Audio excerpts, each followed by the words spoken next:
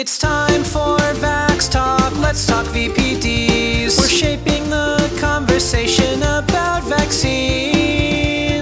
To learn more, visit vaxtalk.org. Hello and welcome to Vax Talk. This is the podcast for people who are perpetually against pox.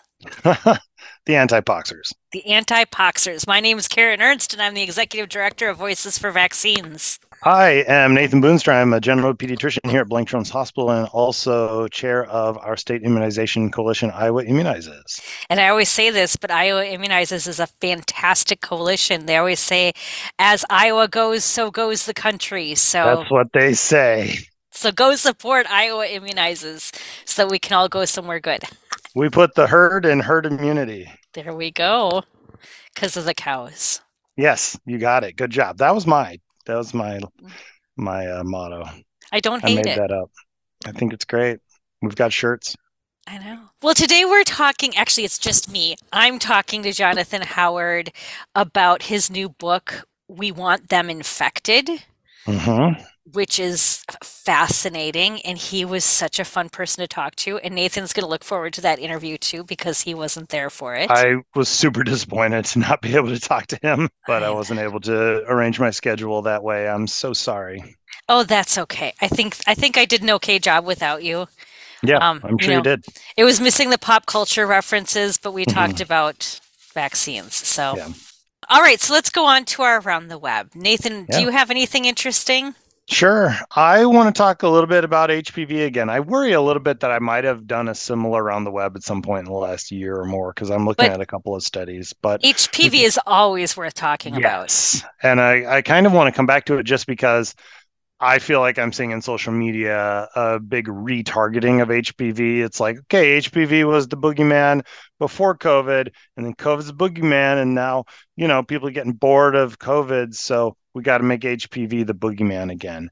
And so you're starting to see some of the same contrarians who were going on about COVID during COVID and COVID vaccines now coming back to other vaccines and especially HPV vaccines. So I do just want to emphasize that we are seeing with the HPV vaccine just incredible efficacy among people who get it. So initially, when the vaccine came out, because of the nature of the cancers it prevents, so it prevents cervical cancer as well as many other cancers, including head and neck cancer. So when it came out, it was hard to get those cancer endpoints, right? Because we usually, cervical cancer, which is the main one that we've been looking at and following since the beginning, it usually, not always, but usually takes decades from the time you get infected with HPV to the time when you develop cervical cancer. And so we, initially, when the vaccine came out, there weren't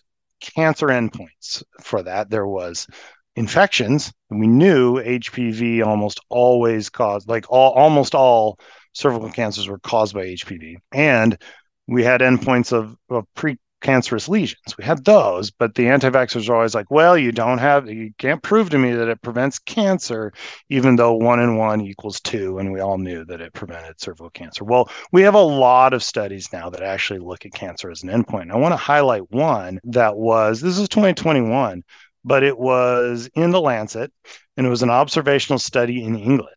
And when they looked at it by age, when they looked at the risk reductions for cancer, depending on age groups, they found the younger you got, basically when you got to that age group that would have been almost entirely immunized, or at least the highest amount of those people would have been immunized before contracting HPV, you found that just incredible reduction here in cervical cancer, to the point that they said, I'm going to read the interpretation, we observed a substantial reduction in cervical cancer and incidence of CIN3, which is one of those precancerous lesions, in young women after the introduction of the HPV immunization program in England, especially in individuals who were offered the vaccine at age 12 to 13 years. And then this is the beautiful sentence. The HPV immunization program has successfully almost eliminated cervical cancer in women born since September 1st, 1995. Like, it has been a huge impact. So amazing. Yeah, absolutely. It's so good. So I just can't stress enough the importance of this vaccine. I often say, when you kind of look at just by the numbers, this is possibly one of our most life-saving vaccines that's ever been made. And one of the safest. And one of the safest because we have so many studies. This kind of came out. It wasn't like other vaccines where you were doing a new vaccine, a new version of an older vaccine, MMR instead of individual vaccines, whatever. It was a new vaccine that they knew was going to get a lot of scrutiny. We have seen so many studies trying to run down about any safety concern that's popped up.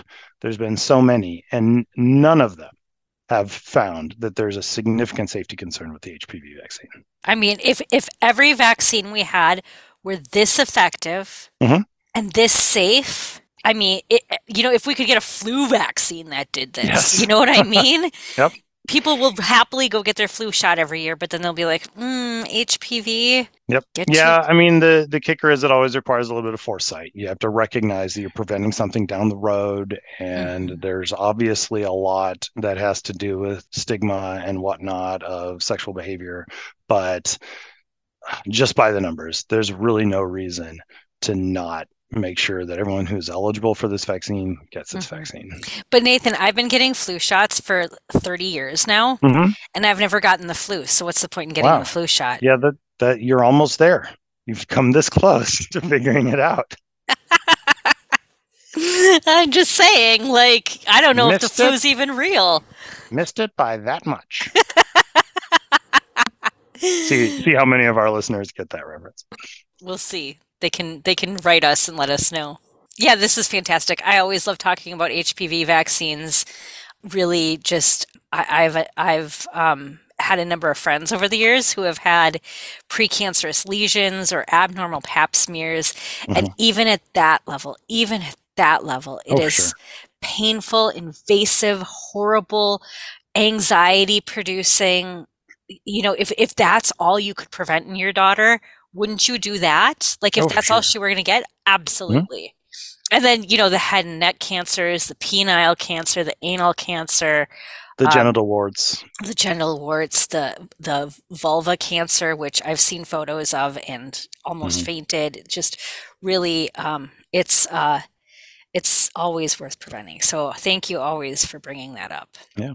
My Around the Web is similar because it's, again, one of those what's old is new again, but it's from a new source. So we have a Mr. Steve Kirsch. Okay. Yeah. This guy. This guy. Oh my gosh. He renewed my interest in Twitter over the last week because I'm just new anti-vax personality on the scene. So his background, just so everybody knows, he does have, I believe, a PhD in electrical engineering and computer science. So obviously he knows all about epidemiology. And he recently discovered the vaccines and autism myth. And so for whatever reason, he has put David Gorski in his sights. Okay. Yeah. And he's offered David $5 million. You have to say that with your pinky in your mouth. $5 million. There we go. If he can prove that vaccines don't cause autism. I mean, he also offered at one point $10,000. He wants to debate David, and it's just it's so sad because he keeps saying these things, and it's oh my gosh, it's his favorite thing is bringing up the whole William Thompson thing. So for folks who are new to us, the William Thompson thing was the, in scare quotes, CDC whistleblower event, which is this man who worked on a study with Frank DiStefano in the early aughts. And it was a good study. It basically showed that when you controlled for all sorts of confounding factors, that vaccines don't cause autism. But Brian Hooker, who is a biochemist, decided he wanted to rerun the numbers. So he took these numbers, and I'm going to get it backwards. I think they did a cohort study, and he did a case control study, or I might be getting that backwards.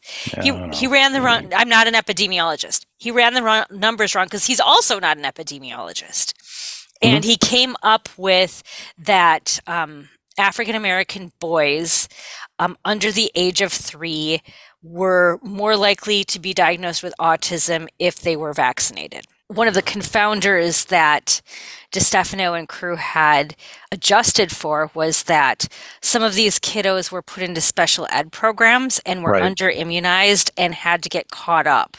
Yeah. And so at that age, they were more likely to be immunized. And so, he didn't look at that. It's a terrible study. It's what Andrew Wakefield's movie Vaxxed was based on. It was the thing that launched Stell Big Tree, and Steve Kirsch has just discovered it. And he's in love. He was like, I thought COVID was great. Now I've got all of this like vaccines and autism stuff. He's in heaven, and he really feels like his ticket to paradise is, pestering David Gorski ad nauseum about something that David Gorski had. It's so interesting because I remember when this was going on. I mean, we've been doing this long enough. We remember this 10 years ago? It was like 2014, 20 something like that. I think it was 2015. Yeah, like almost a decade as we watched it happen in real time, and Vax comes out, and I watched Vax at the time, and the Posey documents all revealed all the things, and they were convinced, and Thompson said that he thought that they had a big trash can and stuff was thrown. Like, there's just all this stuff that doesn't really make a lot of sense when you kind of break it down and be like, okay, wait, is this really how any of this works? There's some criticism of like, did the early drafts, did they intend to include this kind of subgroup analysis? Did they not? Were they intending all along to control by using the birth certificate? They adjusted for, could we confirm all this data with birth certificates so we could find? And then that association didn't show up in the birth certificates in the original CCs. It's a mess, and I'm probably doing a bad job of describing it all. But the thing is, like, it's so weird to see this come back up as if this is new stuff that we haven't already gone through in great detail. Like, I know all about this thing, and I've read all of the transcripts and all of the Posey documents and all the stuff. Like, we know it doesn't add up, but the interesting thing to watch, and it's not just true about Steve, but like some of these anti-vaxxers, is there's a point at which they don't understand the issues, the problems with their logic enough that you can't explain it to them. Like, if I can't explain to you why a Twitter poll is not okay, you're trying to get me to tell you that your math is wrong with how you calculate statistical significance, but you don't understand that a Twitter poll doesn't matter. Right. Your survey. I can't do anything more with that. I know. Your survey that you sent out publicly and people get to self-select whether or not they take it, that data is meaningless. And so, if you're going to challenge somebody and give them money, you think that any of us are going to take our time with somebody who doesn't, like, you wouldn't even know what a right answer is to give the money. Like, you wouldn't know. There's a basic level here that we're not on the same page as, but whatever. Well, and Gorski's already done this. So if anyone knows Steve Kirsch and wants to ask him just to listen to this section of the podcast, I mean, I don't expect him to. But Steve, if you're listening, I recommend that before you say just any more words, that you actually go back and read everything that everyone wrote in 2015. Assume that maybe people know a little bit about what they're talking about, even though they're not electrical engineers.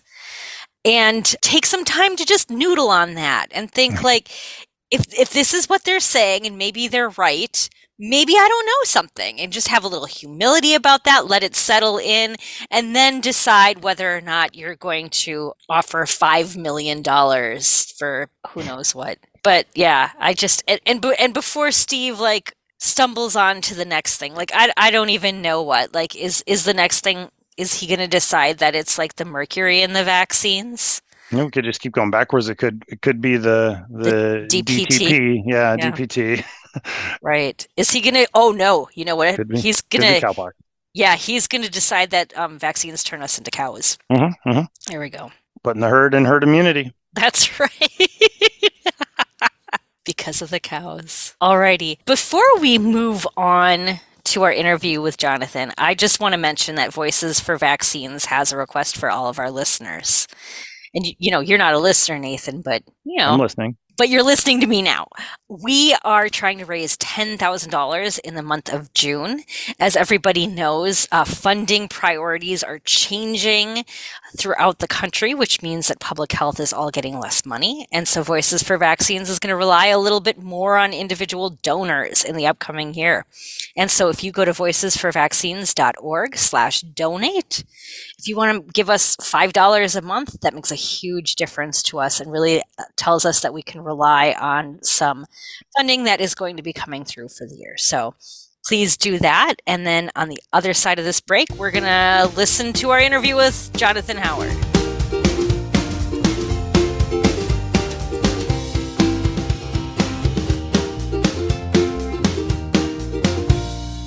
And I am joined now by Dr. Jonathan Howard.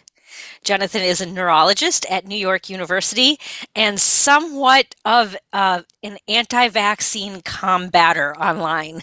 Did I get that right, Jonathan? I think so. I've been doing this probably not quite as long as you, but yeah, no, I've been studying and combating anti-vaccine misinformation since probably 2010 or so, in one form or another. Sometimes quietly, sometimes loudly. But I've been doing this for a while, so thanks for having me on. Absolutely. And I want to start actually with your background a little bit, because I think it's interesting that you're a neurologist. And, there's other folks in the medical field who aren't infectious disease docs or pediatricians who also get brought into this landscape of, fighting vaccine misinformation. The most prominent one I can think of is Dr. Gorski, who is a surgical oncologist, of course. But you're a neurologist. So can you take us on the journey from neurology to fighting misinformation?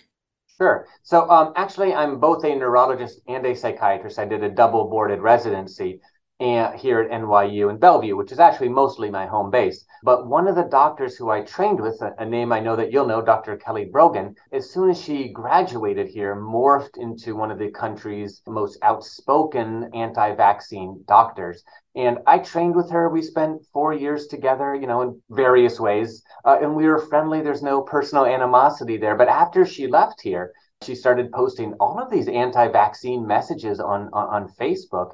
And I became very confused because how could this very smart person, she went to MIT, she went to Cornell, she trained here with me at NYU, come to believe these very strange things? And the very first time I encountered some of her anti-vaccine posts, I couldn't refute them. I didn't know exactly what she had gotten wrong. And it was thanks to organizations like yours and Dr. Gorsi, who you mentioned, that I learned about all these anti-vaccine myths.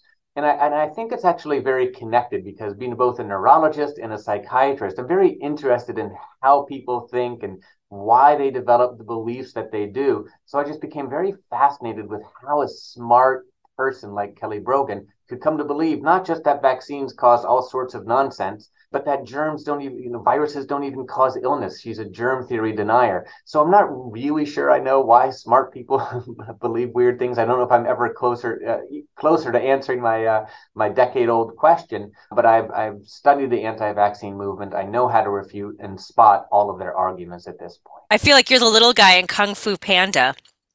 And like when you get that answer, then you'll be like, now I can die. Yes.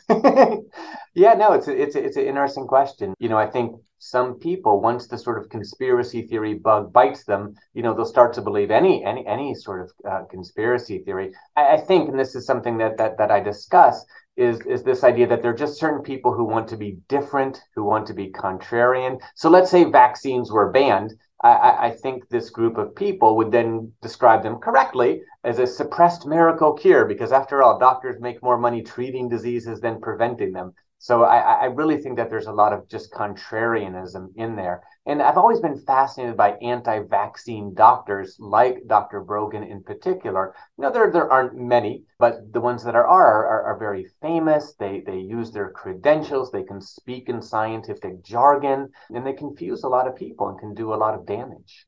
No, I obviously I really agree with you. And that really brings us to your latest project, which is a book. We Want Them Infected.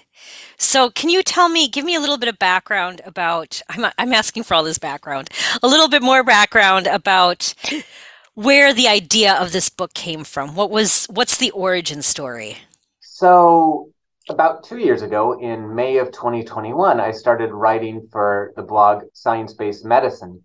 And I started doing kind of what I've been doing for the past decade, which is really hoping to expose some of the myths of anti-vaccine doctors. That's kind of what I've always done. What was surprising, though, is the doctors who I discussed in this book. So doctors like Kelly Brogan, who were anti-vaccine before the pandemic, of course, became virulently anti-vaccine during the pandemic.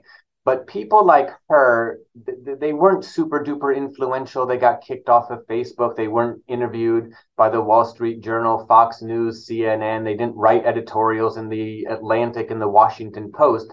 But a sort of another group of doctors rose to take her place. And that really caught me off guard because these are very famous names, some of them as famous as a sort of scientist can be, but they have credentials currently at top-notch universities: Harvard, Stanford, Oxford, University of California, San Francisco, Johns Hopkins, one here where I work at NYU. And they were all over the place in the media this pandemic. Very few of them treated COVID patients like Dr. Brogan. But I saw them echoing her pre-pandemic talking points. For example, in 2014, she wrote an article titled, essentially, HPV vaccine makers study proves that HPV infection beneficial. So essentially, it was this idea that the best way to gain immunity to a virus was to get that virus, which makes as much sense as shaving my head to prevent me from going bald anymore. I mean, I guess it works, but it's kind of defeats the purpose.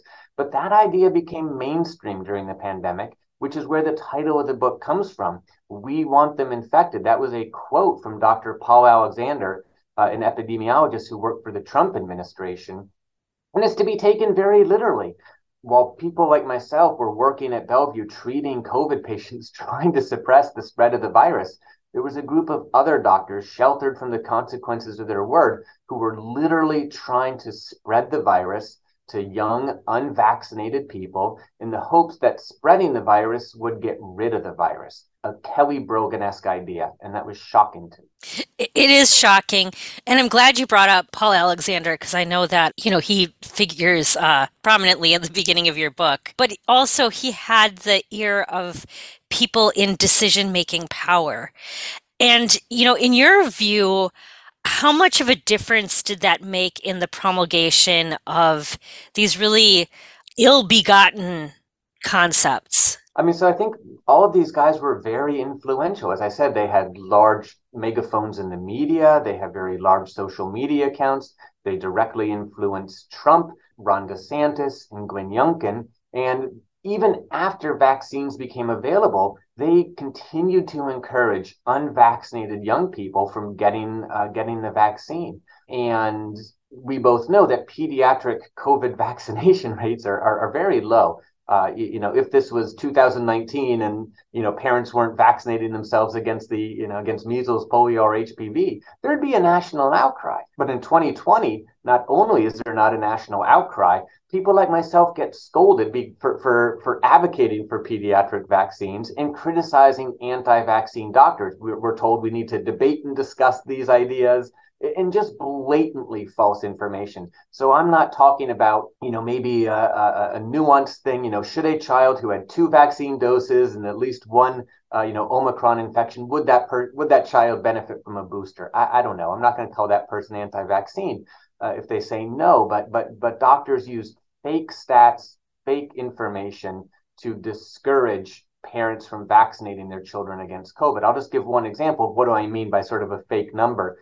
So one of the country's leading anti-vaccine doctors, and I do have no trouble describing him that way, an oncologist at the University of California, San Francisco, Dr. Vinay Prasad, who mocked vaccine advocates before the pandemic, published this article in October 2022 saying that if COVID vaccines for children are made routine, it will discourage parents from vaccinating their children against more dangerous disease like polio or measles. So there's a few things that are wrong with this. Number one, all three viruses are dangerous for children, polio, measles, and COVID, of course. The vaccines are not in some sort of competition with each other, a no holds barred competition with a winner take all, but COVID is more dangerous for children at this moment than polio.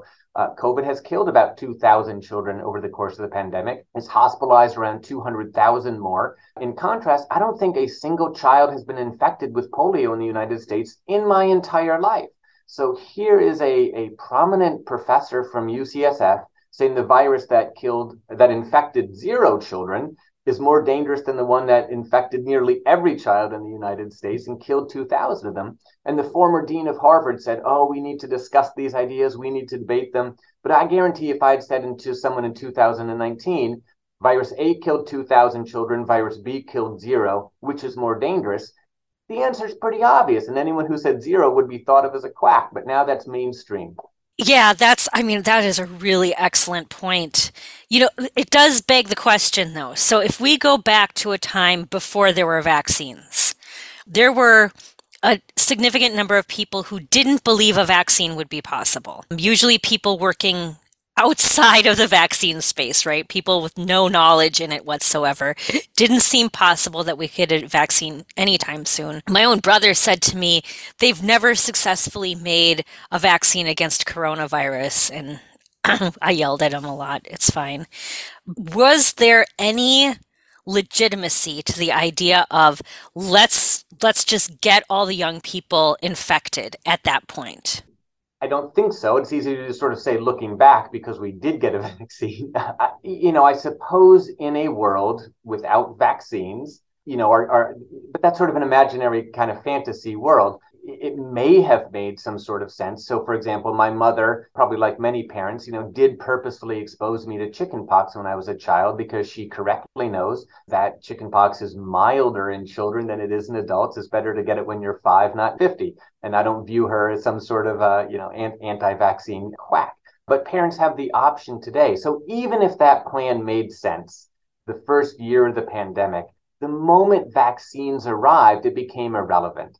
And so people had to choose then between their allegiance to their ideas that they formed in the pandemic's first months, when all of them thought COVID was going to kill 40 to 50,000 Americans, or allegiance to the science, allegiance to the idea that there's this vaccine that can prevent very rare but very grave harms in some children. And they chose allegiance to their ideas.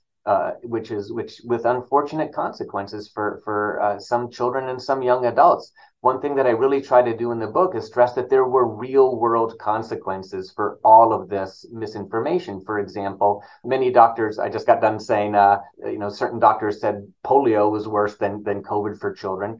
Many doctors said the same thing about the flu. And I quote from parents whose children suffered quite a bit from COVID, who were intubated for 2 weeks, who said, I thought it was just the flu. Now I know better. And I will say from our personal experience in my family with COVID, my husband had flu in 2013.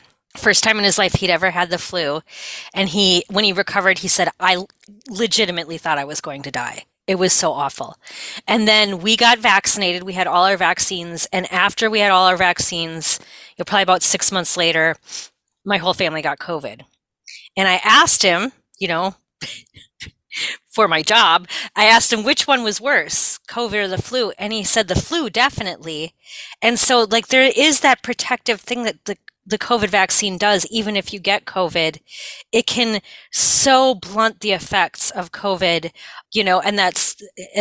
so he's a believer in vaccines anyhow. Otherwise we wouldn't be married. Right. And, just one other thing about the early pandemic sort of pronouncements, a lot of these people believed that one infection would lead to permanent immunity, which was kind of always an article of faith with a brand new virus. But they treated the virus starting in March 2020 as this very predictable known entity. They treated it like measles or polio, a virus that we've been combating since, as long as antiquity, as long as there are human records. And they turned it into almost cheerleaders for the virus, writing articles called "The Triumph of Natural Immunity," or tweeting "Natural immunity wins again." And you and I both know that the phrase natural immunity is a very loaded phrase. I mean, it's not entirely inaccurate, although the immunity induced by vaccines is totally natural. But you and I both know that it's a very loaded phrase, and it's like catnip to anti-vaxxers. And I think that a lot of other doctors who didn't share my sort of weird, quirky obsession with the anti-vaccine movement kind of missed these cues, or, oh, sure, natural immunity is great, fine, but you and I could read between the lines or hear these dog whistles and really see what these doctors were doing, which they themselves might not have appreciated, to be totally honest with you. And I actually, that triggers a question in my mind because, we've been steeped in this for a decade plus. Mm-hmm. And a lot of the people who came onto the scene because of COVID to either encourage vaccination or to fight misinformation, all these things, maybe hadn't been doing this already with HPV or MMR. Those folks may have missed those sort of dog whistles early on. And I'm wondering if you think that if they had been paying attention to us earlier on, if it would have made any difference. It's hard to say. I mean, Francis Collins, who I think was the former director of the NIH, sort of recognized how much he had underestimated how big a problem misinformation was going to be. But as I say in the book, so did I. I knew two things. I knew there was going to be a deluge of misinformation about the COVID vaccines. And in fact, I was right about this. That's a very easy prediction to make. And the anti-vaccine movement was gearing up to fight COVID vaccines. Again, at the very beginning of the pandemic, March, even February 2020, they were gearing up to fight it. What I didn't anticipate is how big it would become, that it would become entirely political, that certain states and, if not the entire Republican Party, not the entire, but, certain segments of it becoming anti-vaccine, became a core value. I kind of thought that once people saw their neighbors, going to the morgue, they would rethink some of these beliefs. And I was kind of wrong about that. These beliefs spread and disseminated and became a marker of identity, unfortunately, for certain people. The other thing that I didn't anticipate, as I think I've already hinted at, is who would become anti-vaccine. Again, that all of these sort of prominent names from respected universities would become anti-vaccine. And in the same way that anti-vaxxers were gearing up to fight the COVID vaccine in March and April 2020, the campaign against the pediatric COVID vaccine began months before any child was vaccinated. But again, this was doctors at UCSF and Johns Hopkins discouraging pediatric vaccination before a single child had been vaccinated. Certain doctors thought 2 years ago, in the spring of 2021, that COVID was on its way out. And this was a very optimistic time, so I want to cut them some slack here. And they thought children didn't need COVID vaccines for that reason. They thought it was just kind of going to peter out with adult vaccination. So that was their reason 2 years ago for not vaccinating children. Fast forward to today, they use the exact opposite argument. They say children don't need the COVID vaccine because they've all already had COVID. So whether COVID cases were going down or COVID cases were going up, that was used as evidence that kids didn't need the vaccine. So that was the primary belief, and all facts on the ground supported that. And that's called confirmation bias. The other thing I'm hoping you'll talk about, there was the Great Barrington Declaration, which I know you cover at length in the book, and the idea that we could just infect young people, or, infecting young people wasn't that big of a deal. But there are obviously problems with that if you're a person who's not a young person. And that, of course, is that we all actually live together in society. We don't live segmented by age. So how did people, the Great Barrington Declaration is amazing to me because it's all these doctors who, like you said, should have known better. How did they get swept up in that? Was it some sort of mass delusion Put on your psychiatrist hat. tell us what that was all about. Yeah, so what would follow, the answer to that question is just kind of speculation. And I don't do a ton of that in the book, try to ascribe motives to people. I really just try to let their words speak for themselves. I will talk about the Great Barrington Declaration, and I will try to answer your question. So probably not too many people don't know what it is, but in brief, it was a document signed on October 4th, 2020, 2 months before vaccines started coming out. And it was written by three epidemiologists, I'll say. Jay Bhattacharya from Stanford, I think he's more of a health economist, Sunita Gupta from Oxford, and Martin Kulldorff, who at the time was associated with Harvard. And all three of these doctors really, really underestimated COVID at the beginning. Sunita Gupta was predicting herd immunity for the UK, I think, in the spring of 2020. Jay Bhattacharya wrote an article in the Wall Street Journal called "Is the Coronavirus as Deadly as They Say?" He said it was not. He predicted that it would cause between 20 and 40,000 deaths. And Martin Kulldorff was predicting Sweden was going to have herd immunity in April 2020. So all three of them really underestimated the harms of the virus, and they really feared lockdowns. And I don't blame them. We always have to think about the worst case scenario. And I frequently get accused online of saying lockdowns had no consequences. No, lockdowns were horrible. People's businesses suffered. Their social networks were severed in a heartbeat. Schools were closed. Church, it was awful. People who had planned wedding, it was terrible. It was a brutal solution to a brutal problem. And I just want to point out that I was spared most of the harms of lockdowns. I never missed a paycheck. I was never lonely because I worked throughout the pandemic. My kids had remote schooling, which affected them quite a bit. So I wasn't totally spared.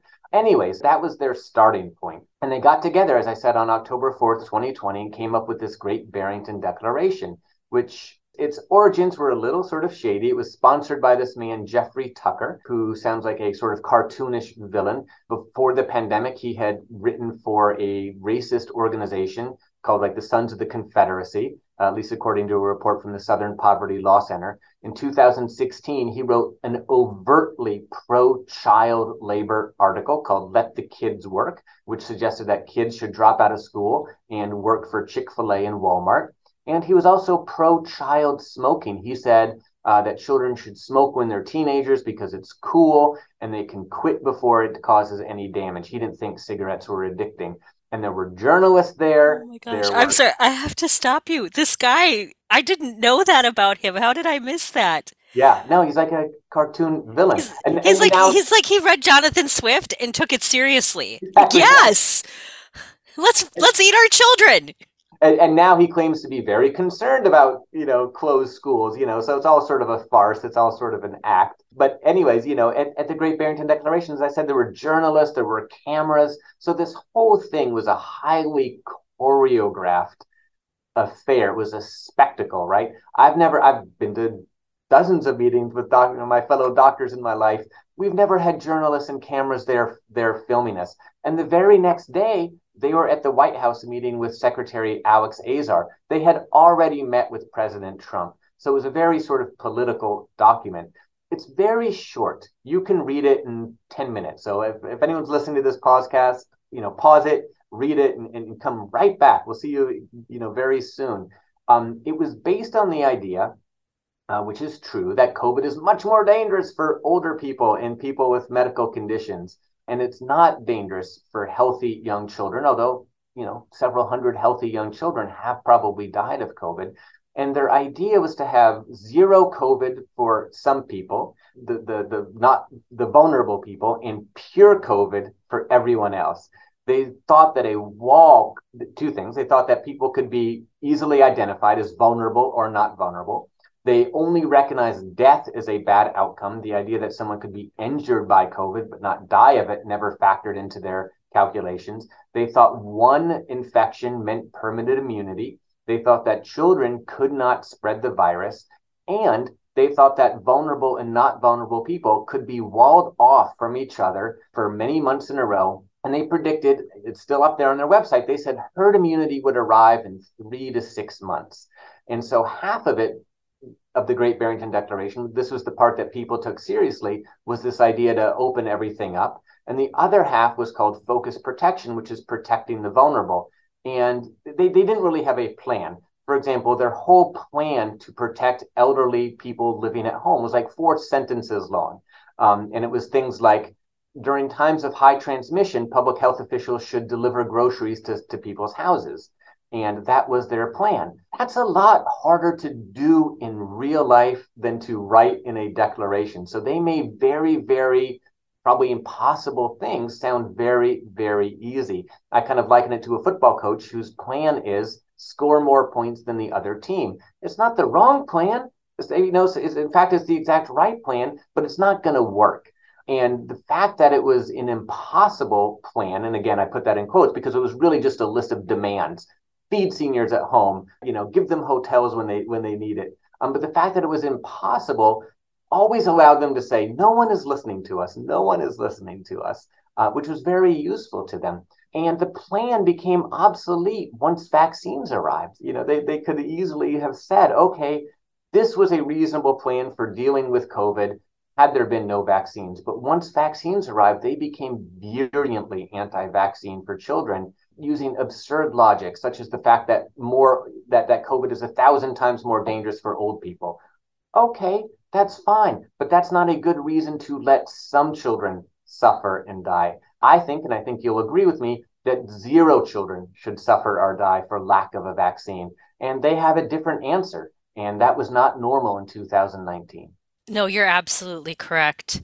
And, I want to use a part of your brain that knows about neurology, because I have had questions that I don't think can be answered yet, but I kind of want to get your sense of something. I don't want predictions or answers because I don't think they're there yet. But, when they talk about this criticism of the lockdown that kids were left out of school, and I will say, I actually wanted kids back in school and bars closed. I was always like, close the bars, put the kids in school. Like, opening the schools first should be our first priority, not the bars, not the workplaces. Like, let's think of the kids first. But that's me, especially once we had face masks that kids could wear at school. So, they didn't like the educational effects that were going to happen because of the lockdowns, which I completely understand as someone who was once a teacher herself. They also, worry about the effects of the vaccine on kids. There's always the theories about the blood-brain barrier, which we know is nonsense. I mean, I feel like in our newsletter about once a month, we cover like spike proteins in your brain, from vaccines, which is total nonsense. We've covered it in like 18 different possible ways, thanks to, our program coordinator, Beth Drummond, who somehow doesn't get tired of me being like, now we're going to cover this again. But the thing that they miss that I have been wondering about since the very beginning of COVID is what sort of neurological effects does the virus have on a young developing brain? So, what are the unknown things we're going to see in 5 years when kids who were born to infected mothers start entering kindergarten? What are we going to see when the kids who were, preschoolers and had to go to daycare so that their parents could work and then they got infected? What are we going to start seeing as they get into, 3rd, 4th, 5th grade when they're expected to be able to read at grade level? Are we going to see increases in things like ADHD? I know this is a very big question, but is there reason to be concerned about the neurological effects of young children getting COVID? I think so. But before I answer that question, let me just make one point about school closures, which is that the virus also closed schools. It wasn't always right. Cautious politicians and teachers unions. So you can look at articles, especially from the Delta wave and the Omicron wave, from Georgia, from Texas, from Florida, from Kentucky, not from Democratic states, although I guess Kentucky has a Democratic governor. But anyways, it wasn't just overly cautious politicians. And even when schools were open, sometimes there were too many sick teachers to teach. I know at least a couple of days here in New York City, my kids just sat in the auditorium all day and did nothing.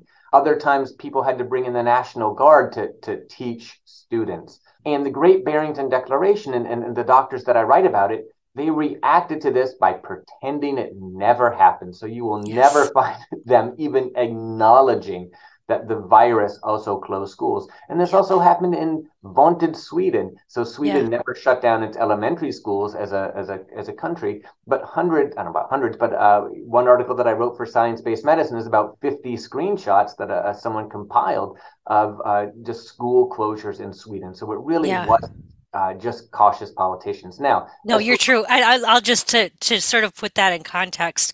I had one kid in a Catholic school and one kid in a public school. And the kid in the public school, the pandemic started his junior year and ended his senior year of high school. So those are, sort of big years.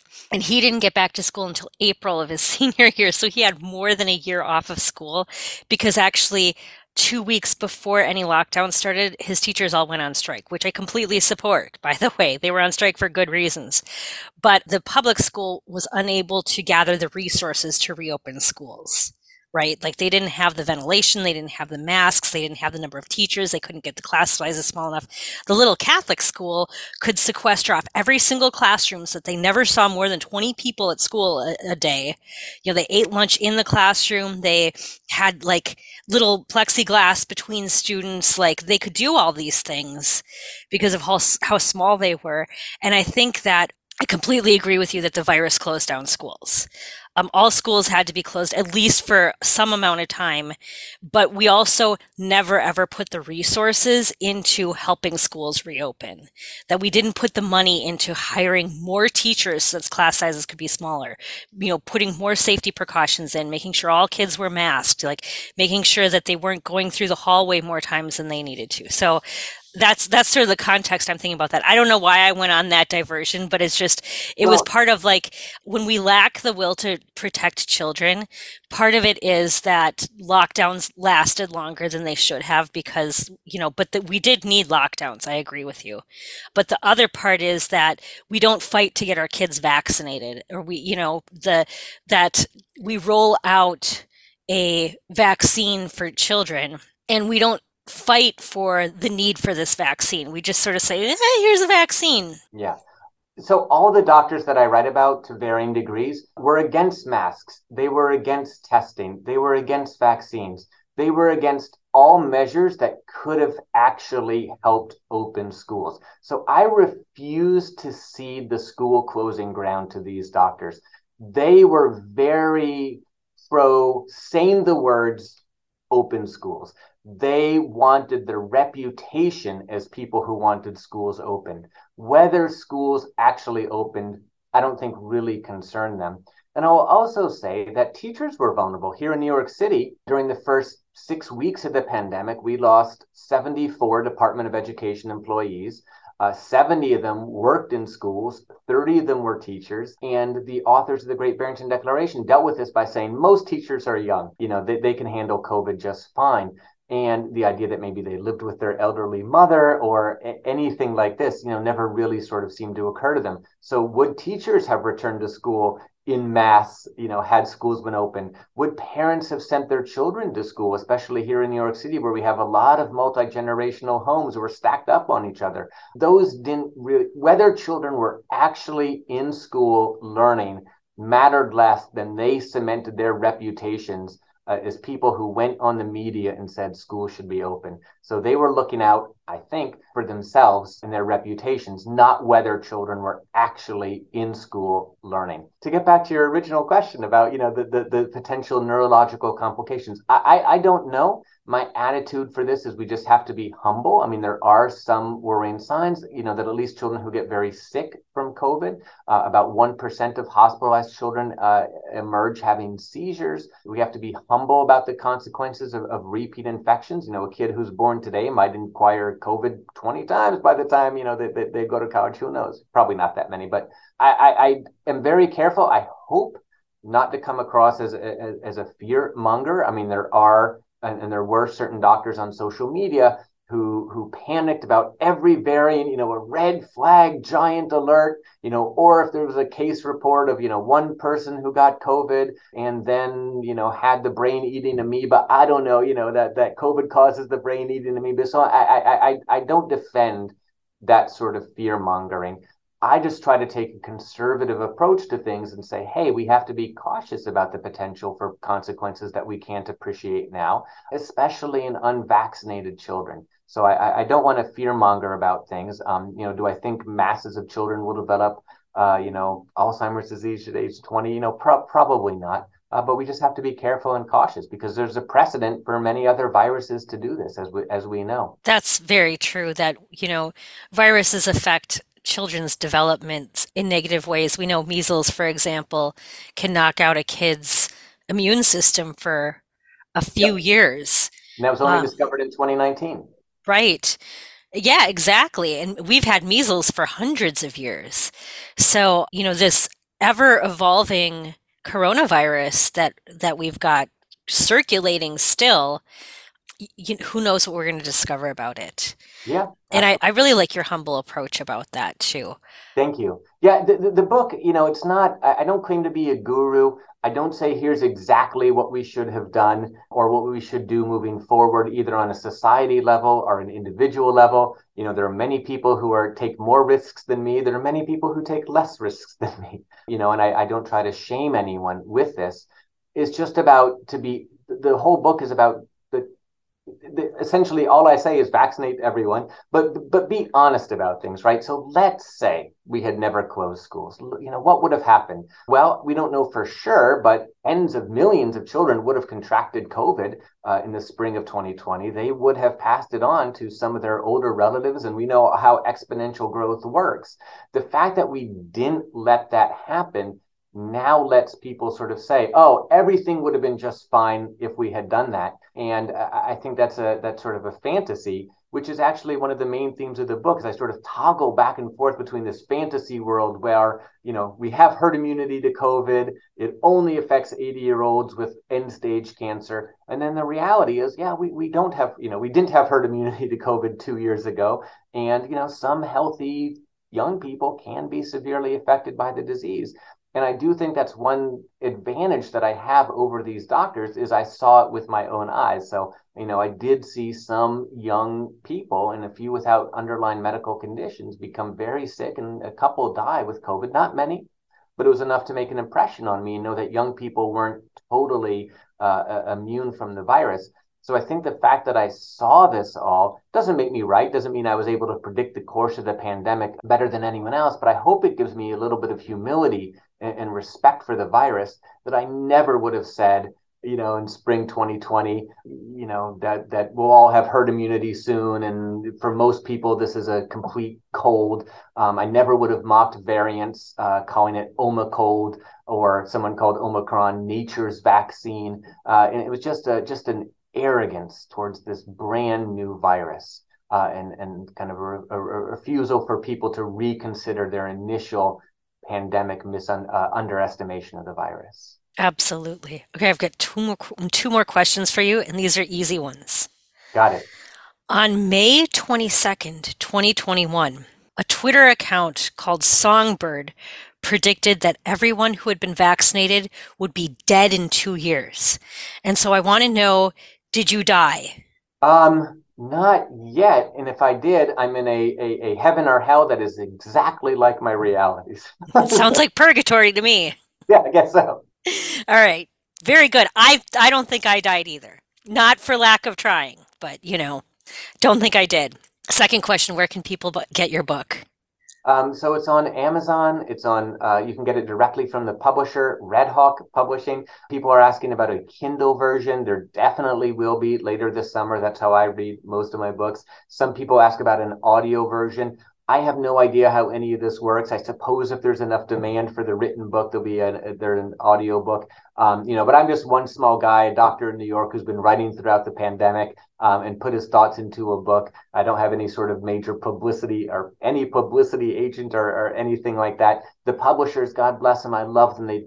They approached this book with great care and speed, which was very important for me, but they're small. They don't have a marketing division. So it's really just going to sort of rely on word of mouth. And, I've gotten a couple very nice reviews about the book recently, and people are I don't want to say they're enjoying it. And it's not a book that's meant to be enjoyed. It's a book that's meant to be very, very hard to read when you just read 20 pages of doctors saying the pandemic is over, starting 3 years ago. So it's meant to be a tough read. But I hope if people read it and like it, they'll, leave a review on Amazon or, tell their friends that it was worth reading. Absolutely. And let me just put a plug too. If you don't like buying your books online, go to an independent bookstore and ask them to order it for you, because that benefits everybody.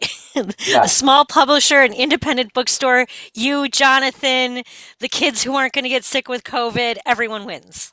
Great. Thank you so much for joining me today, Jonathan. It was so nice talking to you.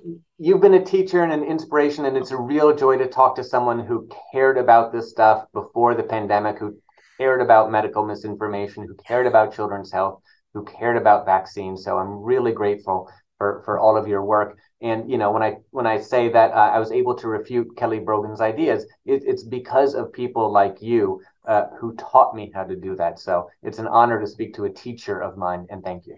Oh, thank you so much. Well, we'll be working on this for hopefully decades to come. Actually, hopefully not. Hopefully we're going to solve this in 5 years, and then we're just going to retire and go to the beach.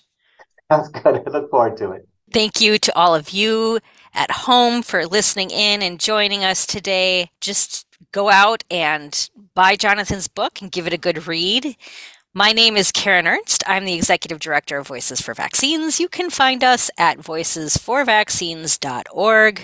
And I'm Nathan Boonstra, pediatrician at Blank Children's Hospital and chair of our state immunization coalition, Iowa Immunizes, which you can find at iowaimmunizes.org. All right. Podcast out. To learn more, visit vaxtalk.org.